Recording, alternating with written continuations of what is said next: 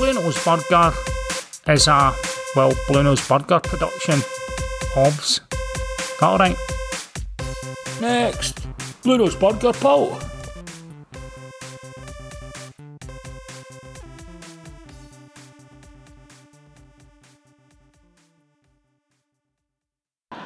And it's on to Hadji. He plays Ryan Kent in behind.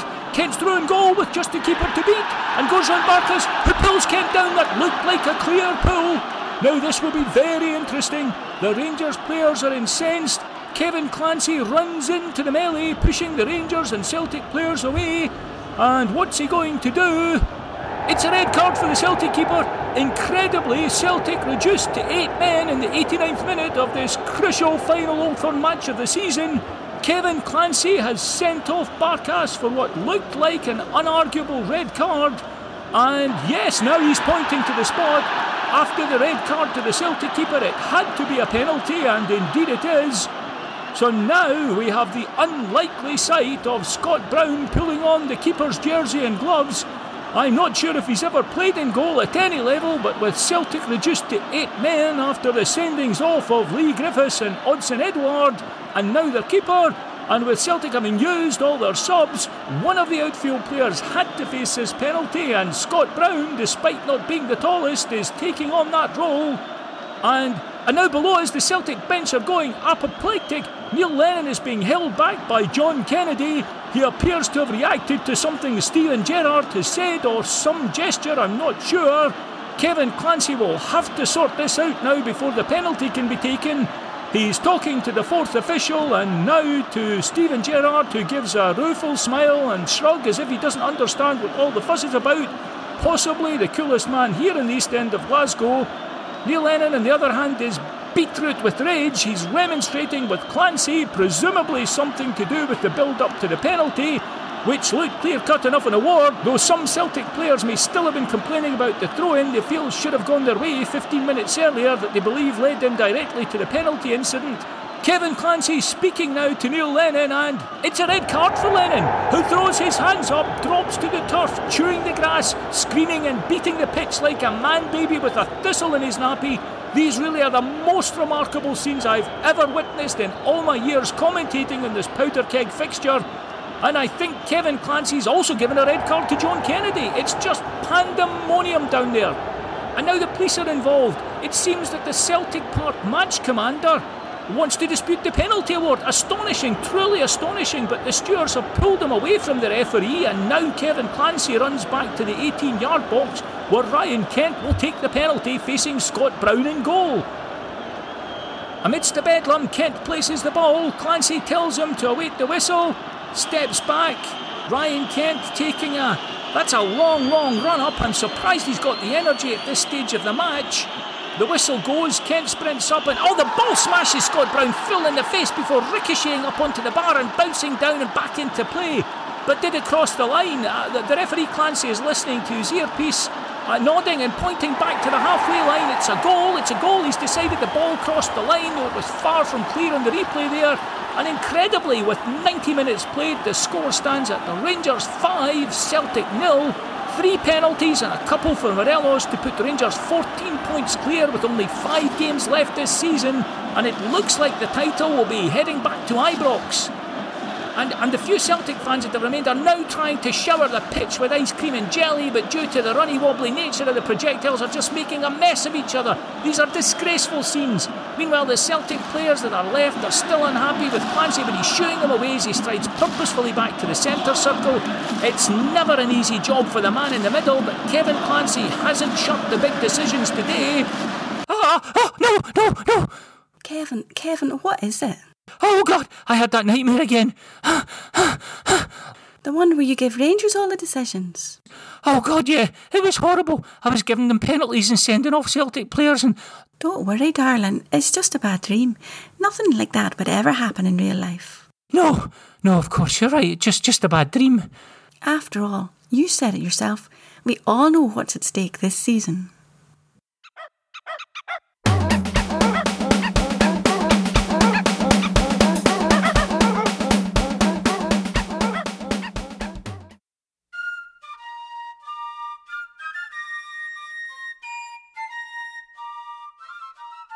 El Presidente, El Presidente. Hello, boys. Magic Mike Mulroney, Commander-in-Chief of the SFA, here to tell you about COVID. Now, I've got a bit of flack for saying that not letting fans into stadiums during a national spike in corona numbers is a political, not a clinical decision. Some people have pointed out that I'm not a clinician or a politician. They've said, El Supremo, you might be great at everything else, but does that mean you're great at epidemiology and disease control? Well, yes it does. In my role as Mike Mulroney, head honcho of the Mulroney Group, overseeing such international blue-chip concerns as the Mulroney Container Yard, Alloa, Mulroney Properties, Alloa, and the Leisure Bowl, Alloa. It's more than you might imagine, though probably not. I've had to develop real-world skills and the kind of intuition that only a local Scottish businessman can. Let's take a look at the science through Mike's reality check lens. I've listened to Leach and the rest, and to me the basic assumptions are clearly bonkers. For a start, how can you get an R number down when R's a letter? It's rang straight off the bat. And if you start with a number, and ideally a low one, then it'll be a lot easier to get to zero. In fact, why not just say it's zero and we're there? Boom, done, blue sky thinking, my friends. To the people that say comparing football matches to restaurants or concert venues in other countries is flawed, and doesn't take account of people travelling or gathering before and after games, or that we're whining about our lot when we were given special treatment before other areas of society, I say this. That's right, nothing, because it doesn't suit my argument. Just like I say nothing about working at a council leisure centre for years while being a multimillionaire doing property deals in the local area. Weird, huh? People need to ask who they look to for clinical advice in a pandemic. Professor Jason Leach, National Clinical Director, Senior Fellow at the Institute for Healthcare Improvement. A man with so-called masters from some place called Harvard. A Fellow of the Royal College of Surgeons and a Fellow of the Royal College of Physicians. Or a fellow called Mike Mulroney, who's President of the SFA and a Chairman, albeit Chairman of Alloa Athletic, a club with home attendances of about 1,000 and a man who looks like he won Bouncer of the Year at Vicky's in 1997. Or that guy off Burniston if he let himself go. I might have a smile that makes Wayne's great and dress like a heavy from an early Taggart, but I've pulled myself up by my bootstraps in a way that no so-called clinician ever has. I once heard someone say Mike Mulroney will never be president of the SFA, and now here I am, and to that person I say this. Look at you now, you big beautiful Mikey boy. It was me in 2015 talking to the Scottish Daily Mail. As soon as I told myself I'd never be president of the SFA, I thought, I'll show you, you bass. So basically that's the science dealt with. Get the crowds back in, just tell them Magic Mikey sent you. And remember, this whole push to get fans back at football is all about the whole of Scottish football, and definitely not because Celtic are sweating about having no fans at the Old Firm match. Peter was very clear about that.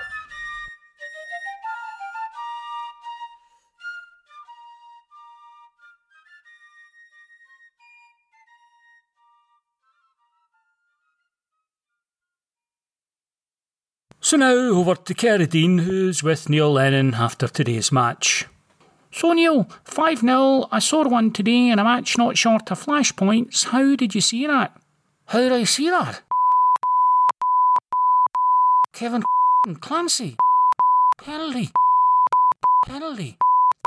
3 penalties. Rusty Aaron Brooks and see how he likes it.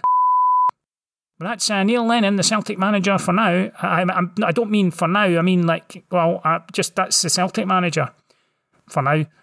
Well, Neil Lennon, if anything, taking it better than anyone expected, and apologies for the language there. We hope no one was offended by Carradine mentioning the score. No! Kevin, not another nightmare. Maybe you should ask not to referee Old Firm games anymore. Well, let's not be too hasty.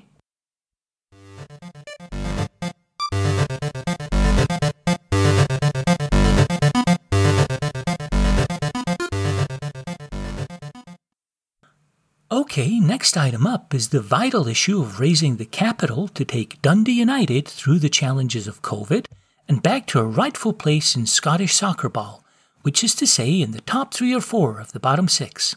Do we have any investors already on board? What sort of amount are we hoping to raise? Glad you asked that, Token Fan Rep. There won't be any share issues as such. Instead, we'll be ramping up our recent strategy of what I believe you Scots like to call brass-necking it. Rather than issue shares, we will be seeking buy-in from a range of partners. Oh, right, like who? Well, we've written to larger potential stakeholders such as Oxfam, UNICEF, the RSPCA, Amnesty, and the WHO, offering them the chance to put a minimum of $50,000 British into Dundee United. But really, the sky's the limit for these platinum donors. And what would these charities get for their investment? Oh no, it's not an investment. Then what is it? We're asking them to gift us the money. For no return?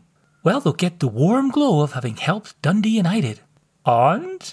I think what you're asking is what about the opportunity to make lower level contributions? No, really. Well, we'll be offering a tiered system that lets anyone from hard-up pensioners through to small businesses on the brink during COVID, right through to sports and associations that have nothing to do with Dundee United or even foot soccer contribute at a level they can afford.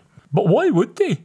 I think what you mean is why wouldn't they? No, I mean why would they? Why would people in organisations with limited funds and their own bills or worthy causes just give money to a club that spent 130% of its turnover and salary to get promoted, then paid compensation for a new manager? Well, that's a great question, Shug. Can I call you Shug? That's not my name. Cool. Well, we just thought if we can ask lower league clubs without 2 bob to rub together, who would derive zero benefit from us being promoted, to fund our legal case for promotion, why stop there? We realised there was a vast untapped resource of organisations and individuals with nothing to do with Dundee United who we could just ask to shell out. Like who? Well, this week we've written to Bill and Melinda Gates, Mark Zuckerberg, President Trudeau of Canada, and the World Wildlife Foundation, and we're just getting started. Anyone actually stumped up yet? It's early days, but we're optimistic. My email to the Walt Disney Organization was definitely delivered. I can see that in my Outlook, as were mails to President Xi Jinping of China and Winnie the Pooh. He's not even real. A common misconception. You're probably just spelling it wrong. Google Xijinpi. This whole thing sounds like a deluded money grab, only likely to appeal to tribally unstable and feeble-minded. Well, if it can work for all those Nigerian princes and FBI directors I've helped out, I don't see why it can't work for us. What goes around comes around. Any last questions? Aye, are you off your head? No more questions? Okay. Well, don't forget to pick up your prospectus by the door, where you will also notice our bucket collection. Feel free to give what you can. And if any of you notice a Dundee United debit appear in your bank statement in the next few months, that means the new card skimmers around the stadium are working properly, and Dundee United thanks you for your kind donation. As our new aspirational mission slogan says, today Tannadice, tomorrow Bernie Bow. Sorry, the Bernie Bow. Bernie Bow? Bernie? Bow. Okay, Bernie Bow. I knew that.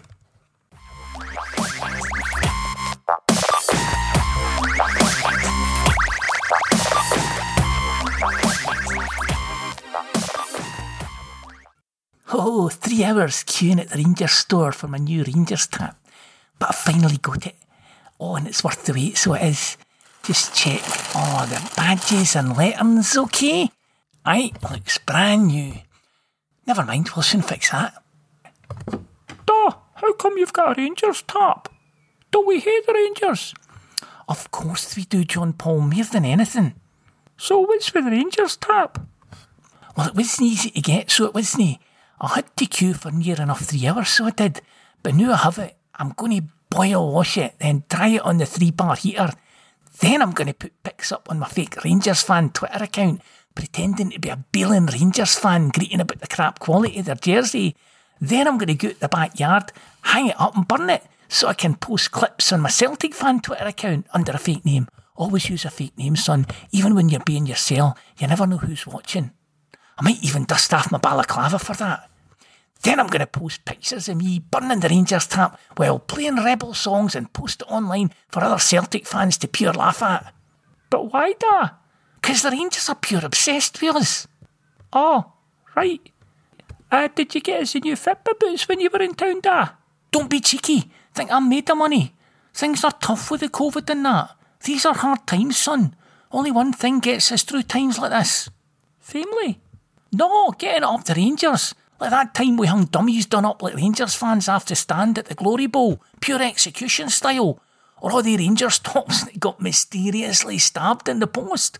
Oh man, listening to them bleating about criminal damage and hate crimes, I was pissing myself. Is that no bad, da? Even if they are Rangers fans? No, son. You have to understand. We're pure oppressed. This is us rising up and fighting the good fight. You know what commitment is, son? Working hard every day to be the best you can, da? No, you wee dauber. Where are you getting all this? Commitment is finding out where a Rangers player lives, going out and scuffing up his car, waiting a bit, then going back later and torching it in front of his house. You know what that shows? I couldn't guess. It shows we won't be intimidated. But all this seems wrong. I hate the Rangers too, but I don't want to hang dummies on them or burn their cars. Oh son, I used to think like you too. But when you're old enough to shave your eyebrow, you'll understand. You need to remember one thing when it comes to torching Rangers bars, cars, abusing players in the street to get a rise, or just generally stalking young guys who've moved to another country.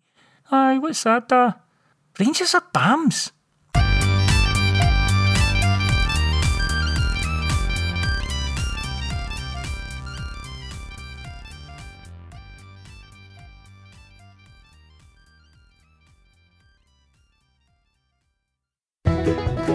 In these difficult times when you can only socialise with your family at home or in the garden, we're all looking for ways to blow off steam, have fun and relax.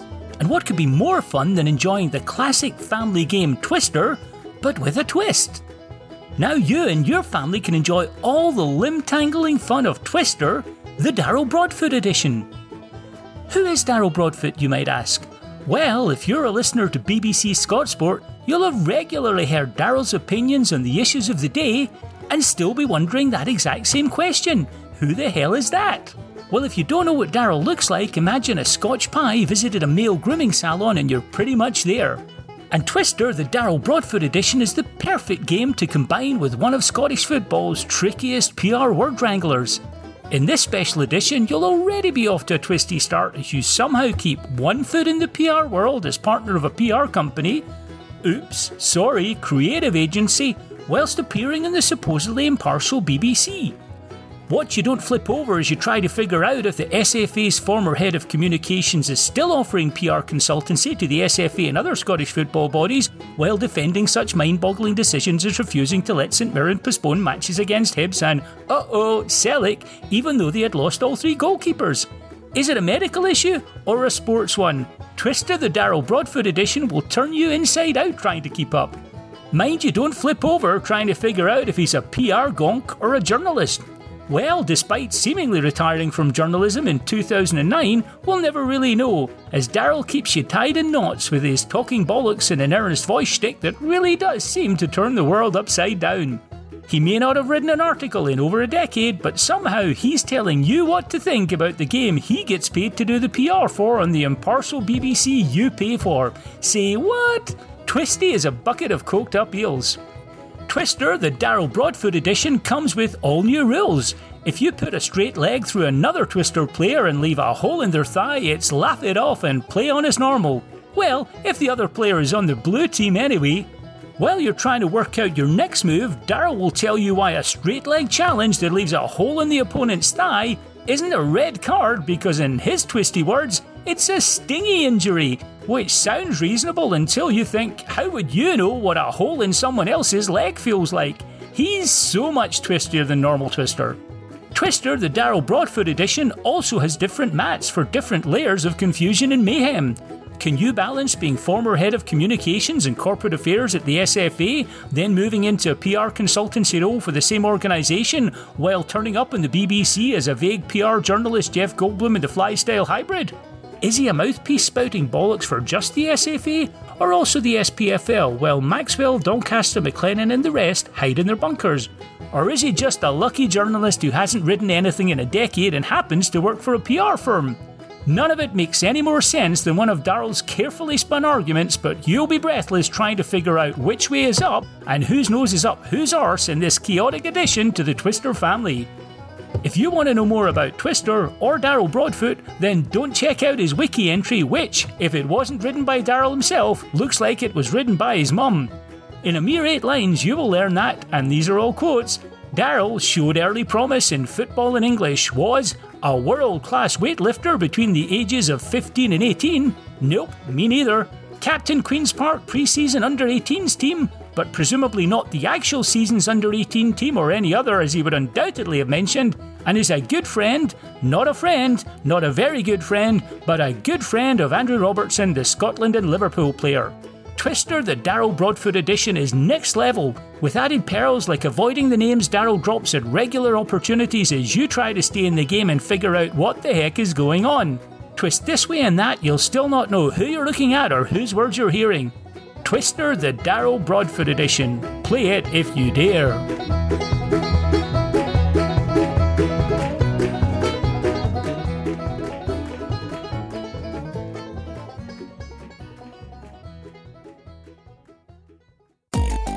Blue Nose Burger was made by the Blue Nose Burger crew. Music by Kevin MacLeod, Frederick Lardon featuring Laura Pammy, and the United States Army Old Guard Fife and Drum Corps.